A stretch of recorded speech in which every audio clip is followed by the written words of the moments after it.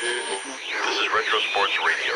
Visit RetroSeasons.com for more sports history. Hello again, everybody. This is Harry Carey with Joe Garagiola from Allang Field here in sunny St. Petersburg, Florida, the training base of the St. Louis Cardinals, where our guest today is the president of Anheuser-Busch and of the St. Louis Cardinals, Mr. August A. Busch, Jr. Mr. Busch, a beautiful camp, beautiful weather, everything now. All we need is a pennant, huh? You bet your sweet life, Harry, and we're going to try like the devil to get it this year.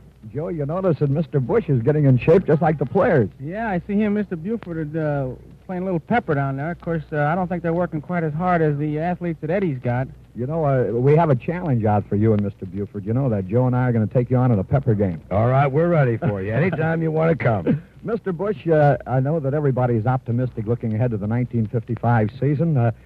Things went a little bit wrong last year, and yet it wouldn't have taken too many games, a few breaks here and there to make the Cardinals perhaps a pennant winner even a year ago. And looking ahead to 1955 with some of these youngsters, why, there's good reason to be optimistic, don't you think? I certainly do, Harry, and I'd like to say this. I think I know a little bit more about baseball, and I'm happier this year with our Cardinals than I've been since we've owned them. Did you have any idea, Mr. Busch, that a ball club would involve such time as it does? Well, frankly, Harry, it does involve a lot of time, and it is not only the greatest sport in the world, but it's a pretty big business, to be frank with you. You know, I've had the privilege of knowing other businessmen who have got connected with baseball that were relative strangers to it before. It seems like there's something contagious about that baseball bug, isn't there? It certainly is. It really is the most fascinating game in the United States, and I'd put it in the world. Do you find it difficult to distinguish between being a fan and the owner of the club? No, I think by gum that every fan has got to be a manager and part owner of the club to be a real honest-to-goodness fan, and I don't think there's such a great deal of difference. Mr. Busch, with all the change in the young fellas that you've had, now Mr. Rickey had a youth movement over at Pittsburgh, yet I think ours with the Cardinals is greater. Would you say it's ahead of schedule or right on schedule? I would say it's right on schedule, and we made the policy when we took over the Cardinals, and things are coming just up to my liking. I believe in the next few years, maybe this year, that we're going to be one of the toughest teams to beat in either league. Mr. Busch, your purpose, as announced then, was to build a young ball team, a team that would win not only one season, but for perhaps a decade. And it certainly looks like things are coming out that way with boys like Moon and now Boyer and Verdon and young fellows like that, Jones and Lawrence, who not only are showing their ability now, but being so young, they should be around here for a long time to come. There's no question in my mind about that. I think our fine fans in St. Louis will see a lot of these youngsters for a great many years.